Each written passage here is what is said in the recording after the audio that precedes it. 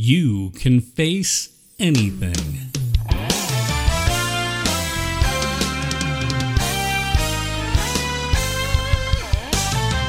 Welcome to Cutting It Straight with Pastor H.B. Charles Jr., author, pastor, teacher at Shiloh Church in Jacksonville and Orange Park, Florida. In today's text out of Psalm 27, Pastor Charles will show us that you can face anything as long as God is your everything. Today's message, trusting God in every situation. And now, here's Pastor H.B. Charles Jr. Whom shall I fear? The Lord is the stronghold of my life. Of whom shall I be afraid? When evildoers assail me to eat up my flesh, my adversaries and foes, it is they who stumble and fall. Though an army encamp against me, my heart shall not fear. Though war rise against me, yet I will be confident. One thing have I asked of the Lord, that will I seek after, that I may dwell in the house of the Lord all the days of my life, to gaze upon the beauty of the Lord and to inquire in his temple. For he will hide me in his shelter in the day of trouble. He will conceal me under the cover of his tent. He will lift me high upon a rock. And now my head shall be lifted up above my enemies all around me. And I will offer in his tent sacrifices with shouts of joy. I will sing and make melody to the Lord. Hear, O Lord, when I cry aloud. Be gracious to me and answer me, for you have said, seek my face. My heart says to you, your face, Lord, do I seek. Hide not your face from me. Turn not your servant away in anger. O you who have been my help, cast me not off. Forsake me not, O God of my salvation. For my father and my mother have forsaken me, but the Lord will take me in. Teach me your way, O Lord, and lead me on a level path because of my enemies. Give me not up to the will of my adversaries, for false witnesses have risen against me, and they breathe out violence. I believe that I shall look upon the goodness of the Lord in the land of the living. Wait for the Lord. Be strong, and let your heart take courage. Wait for the Lord. Amen. You may be seated.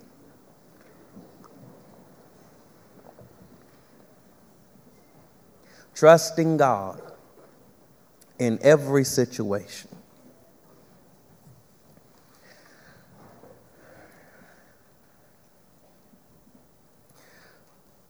My favorite short story is written by G.W. Target. It is called The Window.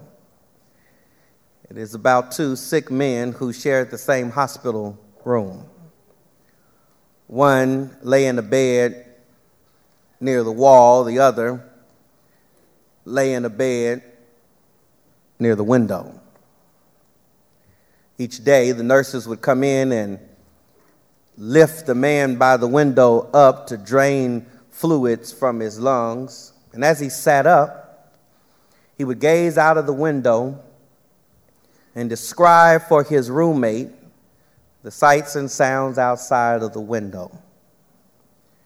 These conversations brought joy to the man by the wall as his roommate would describe marching bands passing by in parade, describe lovers having picnics in the park, fathers teaching their sons how to fish in the lake. But one day an alien thought came to the mind of the one who lay near the wall. Why does he get to be by the window? And I am stuck next to the wall only to hear these sights, about these sights and sounds on the second-hand basis. In the darkness of the night, the man by the window began to choke.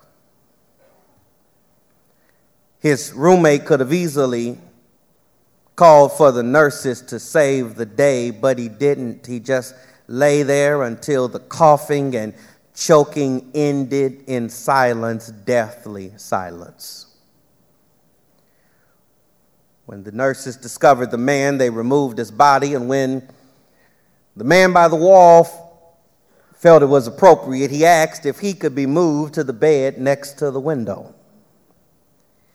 And when he was finally left alone, he propped himself up, eager to take his first look out the window. When he did, he was shocked to find a blank brick wall staring back at him.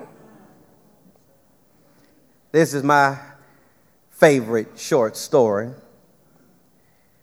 It reminds me that what you see is more determined by what's in you than what's around you. And in a real sense, this is the message of Psalm 27, this great psalm that is arguably the most beloved song among believers after Psalm 23. The inscription above verse 1 just simply tells us it is of David. David wrote this psalm, but we do not know the specific circumstances that prompted him to compose this psalm. There are details in this psalm that could refer to various seasons in David's life, but we don't know specifically the historical background of the psalm, and yet it does not rob us of the meaning and magnitude of this psalm in any way. Psalm 27 is good news for any and every situation you will find yourself in this year. The message of this psalm is this: you can face anything if God is your everything. Can I say it again? You can face anything if God is your everything.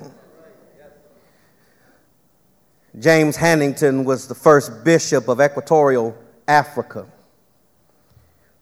In 1885, he was seized and arrested because of his faith. He was tormented with persecution. He was eaten alive by vermin, he wrote, threatened by the prospect of death. And in these dark and difficult times, he comforted himself in the Psalms. In fact, on October 28th, the day before his execution, he wrote in his journal, "I am quite broken down and brought low, but comforted by Psalm 27. My prayer for you is that in this new year, you will be built up and riding high. But I know that won't be every day. There will inevitably be days when you, like Hannington, are broken down and brought low. And I pray that you'll find comfort as he did in Psalm 27's message, that you can face anything if God is your everything. What does it mean, church, to trust God in every situation? Trusting God in every situation is about a life of steadfast trust and stubborn trust. Let me show you that in the text. First, I want you to see a testimony of steadfast trust. A testimony of steadfast trust. In his comments on Psalm 27, John Stott wrote that the psalm opens with one of the most sublime Old Testament affirmations of the security of the believer, and so it is. Verses 1 through 6, the first half of the psalm, is a song of confidence in God. We see in these verses that steadfast trust is about confidence in God and communion with God. First, note that steadfast trust lives with confidence in God. Look at verse 1. The Lord is my light and my salvation. Whom shall I fear? The Lord is the stronghold of my life. Of whom shall I be afraid? David here makes a threefold testimony about his confidence in the Lord. First, he says, the Lord is my light. Darkness represents evil, trouble, and lostness. Beware, you may find yourself this year in the dark, but you don't have to be there by yourself. The Lord is my light. This is the only place in the Old Testament this title is used for the Lord. It refers to his truth and his goodness and his holiness. The Lord is my light. And what does it mean for the Lord to be your light? Read the rest of the phrase. It is for him to be your salvation. In this context, salvation does not refer to forgiveness of sins. It is rescue from danger. It is divine deliverance. It is when the Lord intervenes to bring you out of whatever threatens, weakens, or corrupts. How much more should we trust that the Lord is our light and salvation, inasmuch as he is the Father of Jesus Christ? Romans chapter 8, verse 32 says it this way. He who spared not his own son, but gave him up for us all, how will he not graciously with him give us all things? The Lord, who is light and salvation, note the end of the verse, is also our stronghold. Older translations render that strength, but the Hebrew is more specific. The Lord is not just a strength, he's a stronghold. He's a place of refuge. He's a hiding place in the time of trouble. Proverbs 18 verse 10 says, the name of the Lord is a strong tower. The righteous run in and are safe. This is what the Lord Jesus Christ is to us. He is light. He is salvation. He is the stronghold of our lives. Therefore, we should ask what David asked. Two questions in verse 1. Whom shall I fear? Or, of whom should I be afraid? If a Christian lives in fear, it is for one of two reasons. First, it may be a guilty conscience. Proverbs 28 verse 1 says, the wicked flees when no one pursues, but the righteous are as bold as a lion. Yeah, when you messing up, you'll run and ain't nobody chasing you. But if it's not a guilty conscience, the only other explanation for fear in the life of a Christian is a lack of faith. So many things going on in the world. That's why I wanted to start here this year. So many things going on in the world. But I want to say to you, church, that faith and fear can't coexist. If the Lord is not your light, salvation, and stronghold, there is much to fear. But trust in God will chase your fears away. I thought I'd have a witness there. I'm glad I brought my own just in case. Psalm 23, verse 4 says, even though I walk through the valley of the shadow of death, I will fear no evil, for you are with me. Your rod and your staff, they comfort me. Verse 1 presents absolute confidence in God. But verses 2 and 3 present abiding confidence in God. Verse 2 says that you could trust God in the midst of sudden attacks. When evildoers assail me to eat up my flesh, my adversaries and my foes, it is they who stumble and fall. David remembers a time when he had to face evildoers. These evildoers are not just bad guys in general. He says they are my adversaries and my foes. He pictures them as wild animals wanting to devour his flesh. But as they attacked, God intervened. And listen to what he says. They, and it's emphatic in the Hebrew, they were trying to devour me, but it was they who stumbled and fell. Lord have mercy. For the record, either one of them could have helped David escape, stumble or fall. But God did both. God knows how to stall your enemy and stop your enemy. It's a total, thorough defeat. But not only can God help you in the midst of sudden attacks, he can help you in the midst of strategic attacks. Verse 3 says, though the enemy encamps against me, my heart shall not fear. Though war shall rise against me, yet I will be confident. Verse 2 is the stealth attack of bloodthirsty predators. But verse 3 is a long siege by a surrounding army. Life is like that, church. Some troubles are like wild animals running through your life.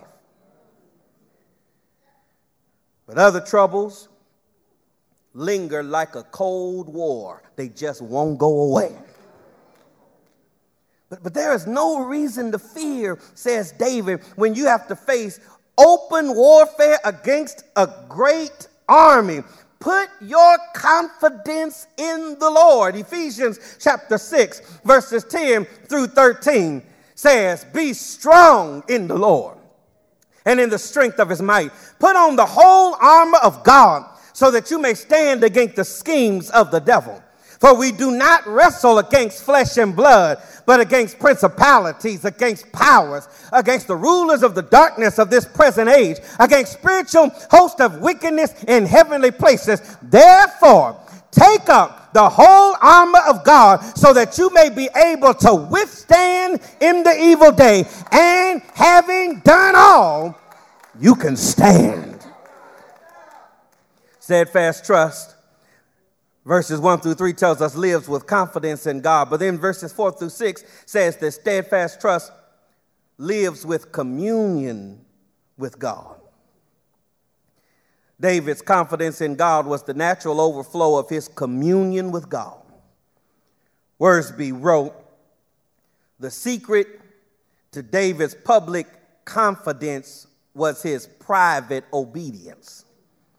He took time to fellowship with the Lord and get directions from him. Listen, church, if you're going to be able to face whatever the year brings, you got to be able to say like David in verse 4. One thing have I desired and asked of the Lord, that will I seek after, that I may dwell in the house of the Lord all the days of my life, to gaze upon the beauty of the Lord and to inquire in his temple. Let me ask you something. What's your one thing?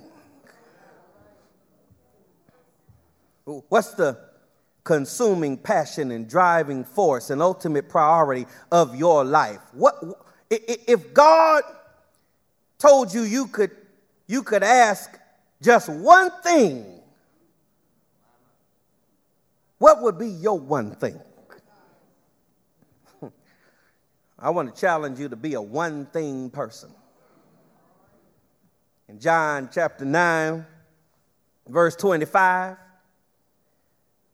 when the blind man who had received his sight started praising the Lord, they said, don't give him credit.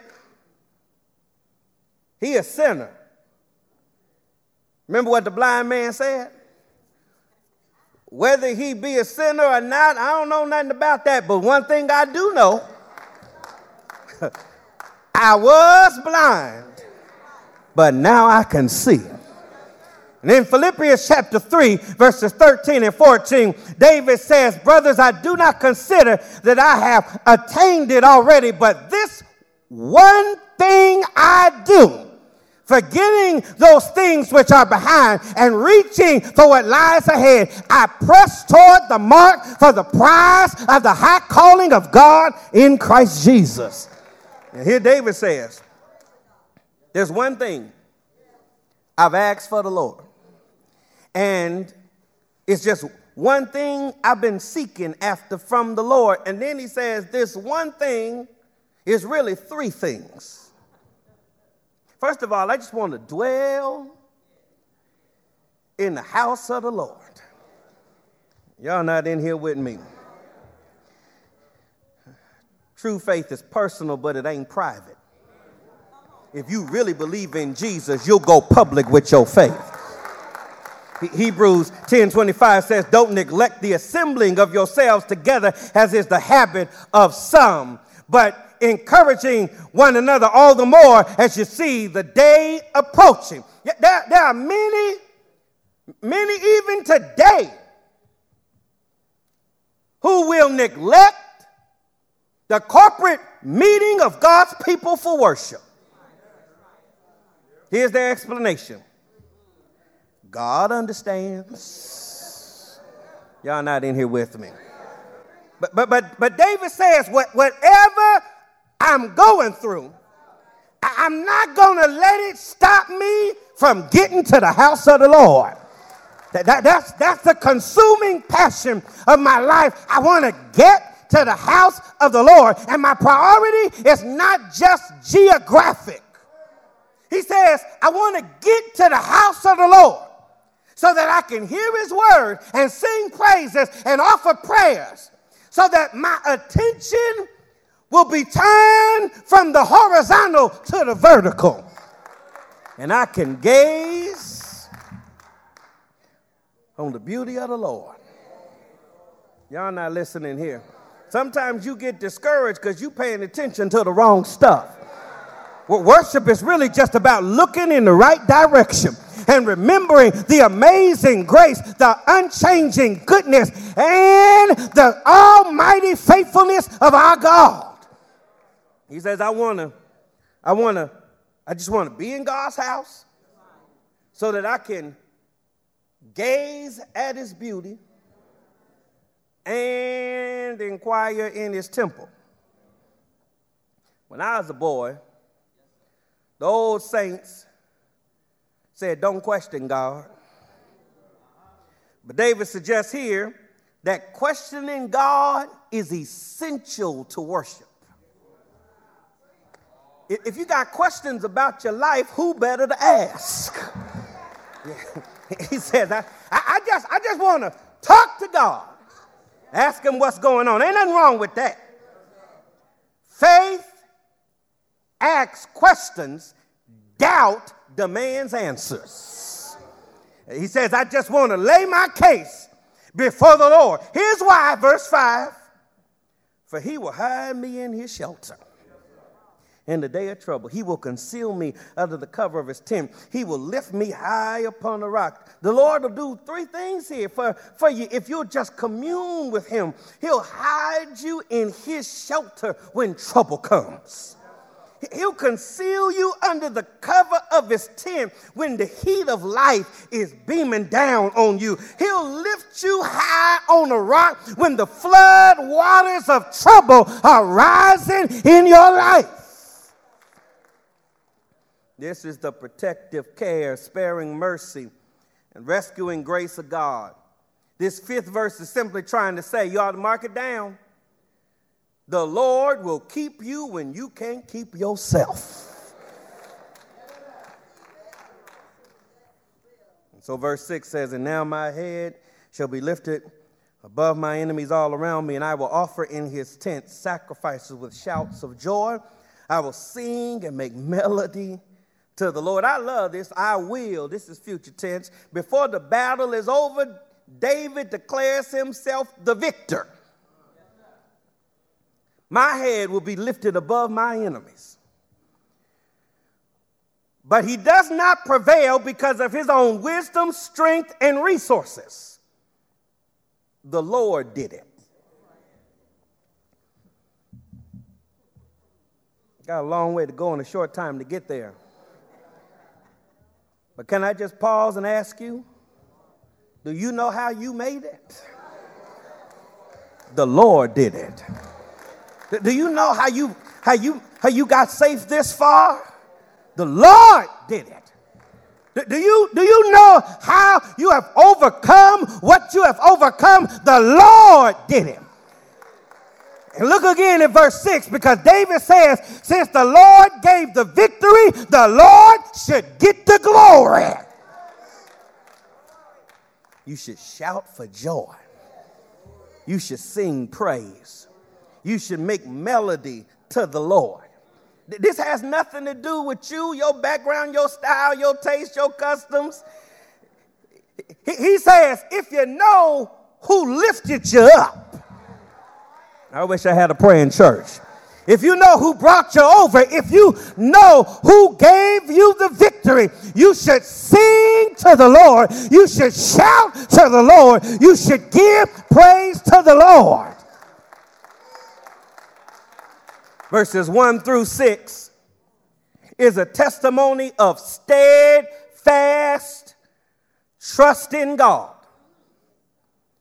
But verses 7 through 14 is a prayer of stubborn trust in God. Scholars speculate that Psalm 27 may have been two psalms that were merged together at some point. This is because at verse 7, the tone and content of the psalm abruptly shifts. In verses 1 through 6, David speaks about the Lord, but in verses 7 through 14, David speaks directly to the Lord. There is affirmation in verses 1 through 6. There is petition in verses 7 through 14. There is confidence in verses 1 through 6. There is lamentation in verses 7 through 14. There is faith in verses 1 through 6. There is fear in verses 7 through 14. But this is no reason to conclude that these are two different authors writing two different psalms in two different situations. It's the same author writing one psalm with two different attitudes. John Stott labels his comments on Psalm 27 the soul's changing moods. Has that ever happened to you? Have you ever had your soul to change moods from one day to the next?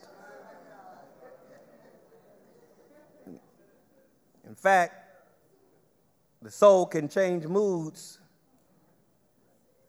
from morning to afternoon.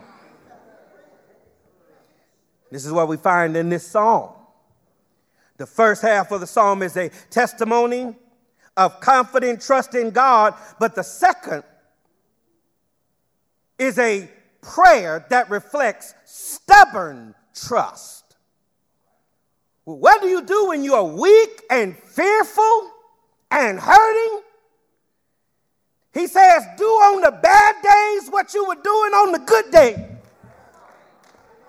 Just keep trusting in the Lord. Stubborn faith prays when things get bad and prays that things will get better. First of all, you got to learn how to pray when things get bad. Verse 7 says, "Hear, O Lord, when I cry aloud, be gracious to me and answer me." This is an urgent call for help. This is no longer sanctuary worship. This is warfare prayer.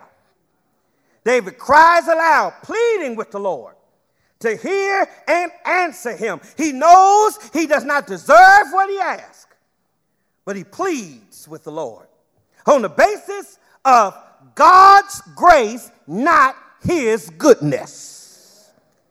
He seeks God's ear in verse 7, but then he seeks God's face in verse 8. You've said, "Seek my face," and my heart says to you, "Your face, Lord, do I seek." The verse begins with a divine invitation. Listen, church, God wants you to seek his face. God wants you to know him intimately. God wants to be the consuming passion, ultimate priority, and dominating presence of your life. The Lord wants what is best for you, and the Lord knows he is what's best for you. So he commands you to seek him above everything else. How should you respond to this divine invitation? Faith says, look at the verse, "Your face, Lord, do I seek." Verse 9, he humbly pleads, "Hide not your face from me, turn not your servant away in anger. O you who have been my help, cast me not, forsake me not, O God of my salvation." David doesn't pray like this in verse 9 because he's fearful the Lord would do anything of these things like hide his face or turn away or cast him off or forsake him. He's praying this way to express that the Lord was his only source of help. He says, "Lord, you're the one that helped me in the past. And you're the only, let me try another. You're the one that helped me in 2017. And you're the only one that can help me in 2018. You're the God who saves." The reason I know he was not really worried that the Lord would forsake him is because of verse 10. "For my father and mother have forsaken me, but the Lord will take me in." Parents abandon, deny, reject, neglect, abuse their children, but this was so foreign to David's mind that he used his parents as a standard of divine faithfulness. The assumption is that a mother or father would never neglect their children. In fact, scholars believe that David writes this verse reflecting on the death of his parents. And if that's true, it only makes the point more emphatic. A parent may never forsake you in this life, but they will inevitably forsake you in death. This is why you should never put your trust in people who are sinful, finite, and temporal like you. Life is filled with swift transition, unwanted change, and great disappointments. But listen to David say, "When all else forsakes me, the Lord will take me in." This is the paternal love and maternal care the Lord has for his children. Isaiah 49 verses 15 and 16 says, "Can a woman forget her nursing child that she should have no compassion on the son of her womb. These may forget, yet I will never forget you. God will take you in. God will take you up. God will take you through. And so stubborn trust learns how to keep praying when things go bad, but then it prays for things to get better. I'm going to summarize the rest of this, but let me just say that to you. I don't know what you're going through, but if you trust in the Lord, it's got to get better. It's got to get better. David believed it would get better. Listen to what he says in verse 11. Really, this is the verse of the psalm that hits me. Teach me your way, O Lord, and lead me in a level path because of my enemies. David said, Lord, I need you to teach me how to act. Anybody with me? This is the heart of a true worshiper. It's not just a heart that desires to see God's face. It's a heart that desires to learn God's way.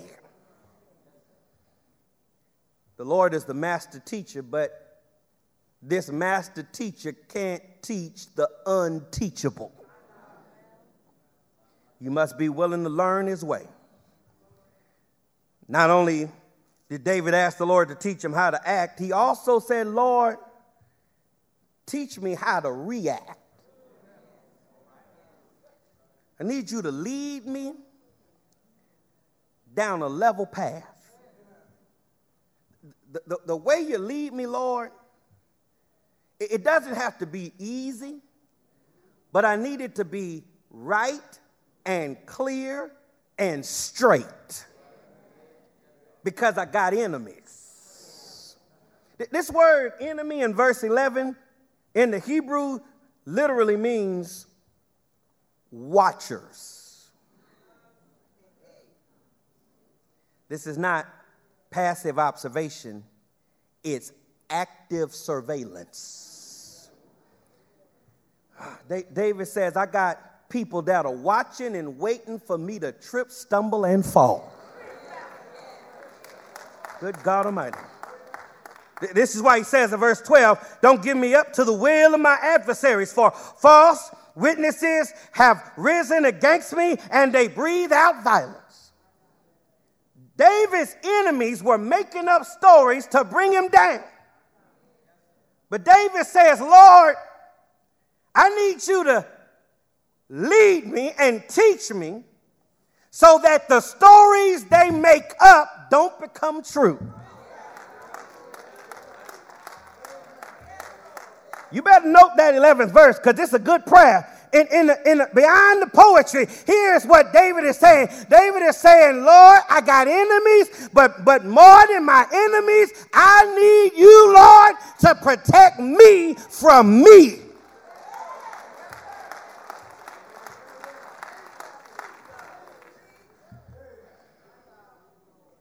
I believe, verse 13, that I will see the goodness of the Lord in the land of the living. This is an interesting verse. In the Hebrew text, if I may be technical for a moment, in the Hebrew text, the verse begins with a negative statement that's not complete. It's as if David pondered the consequences of not trusting in God, and the thought was so dire, he couldn't finish the thought. Some older translations fill in the blank, like the New King James. Says, I would have lost heart if I had not believed that I would see the goodness of the Lord in the land of the living. We're not clear about what this thought was that David couldn't get out, but the point he makes is unmistakable. He says, what sustained me, this is what will sustain you this year, listen, is that I believe I will see the goodness of the Lord. Wait. This is not positive confession. This is sound theology.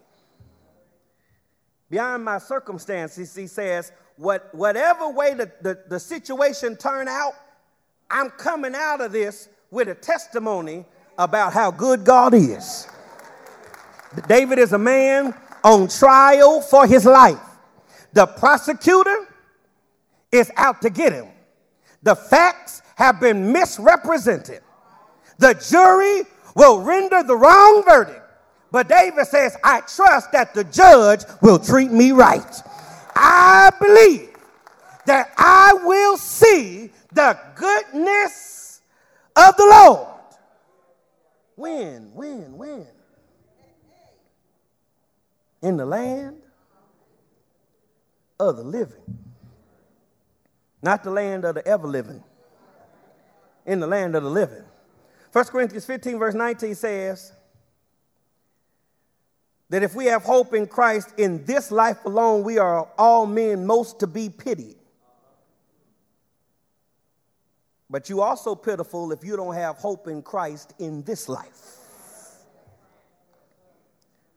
David is saying that the God of the by and by is also the God of the here and now. And you got to learn how to trust that no matter how bad things look, it's got to get better. I believe I will see the goodness of the Lord in the land of the living. You say, well, HB, I got to start the end. I don't see it yet.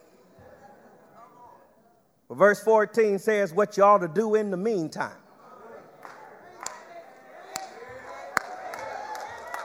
Wait on the Lord. Did you hear me? Wait on the Lord. Don't take matters into your own hand. Don't run ahead of the Lord.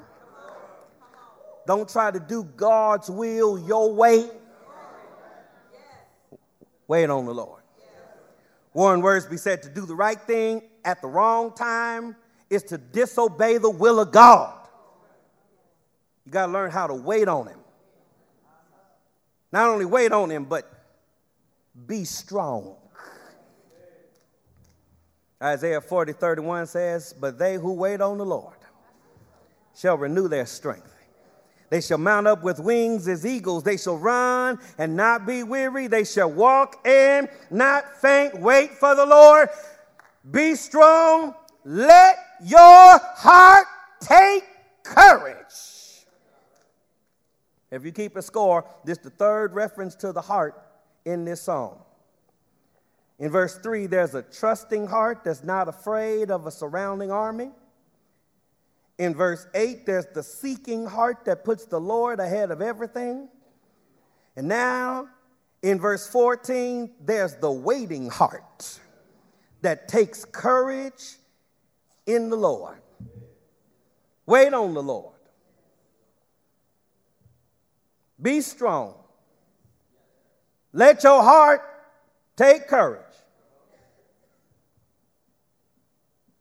And because the Lord knows how impatient we are, he said, let me tell you one more time.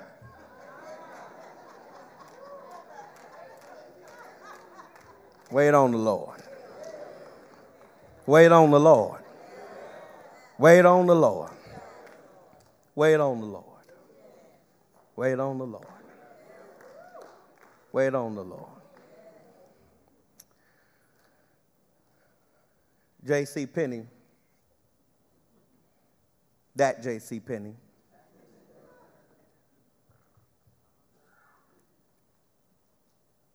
built a successful company, was a great philanthropist, enjoyed a successful life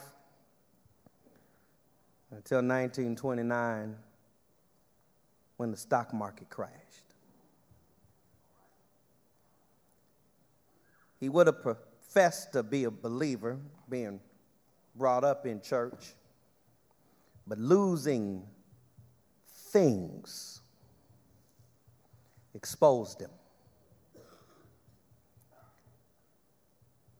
He became physically sick.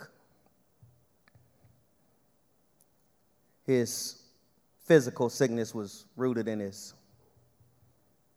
emotional stress.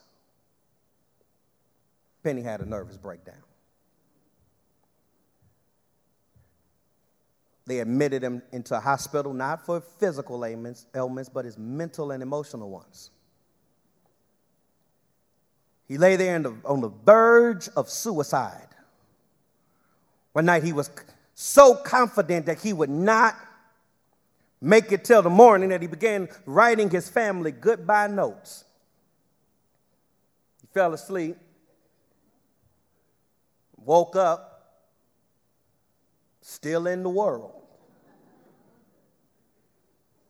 Decided that morning to get out of bed and walk the halls a little bit for some exercise. And as he was walking the hall, he heard singing. Song wasn't familiar, but it connected. He went into the chapel to find a small group of believers in there singing. And he said it was that night that he marked as his night of conversion. That night where God softened his heart and he trusted Jesus Christ truly for himself. I gotta quit. The song they were singing in the chapel that night, be not dismayed, whatever betide, God will take care of you. Beneath his wings of love abide, God will take care of you. Have I got a witness here? My verse in that song says, whatever may be your test, God will take care of you. Lean, weary one, upon his breast, because God will take care of you. Thanks for listening to Cutting It Straight with Pastor H.B. Charles Jr. If you would like more resources from Pastor Charles or to support this ministry, he can be reached online at www.hbcharlesjr.com. That's hbcharlesjr.com. Join us again for Cutting It Straight, and God bless.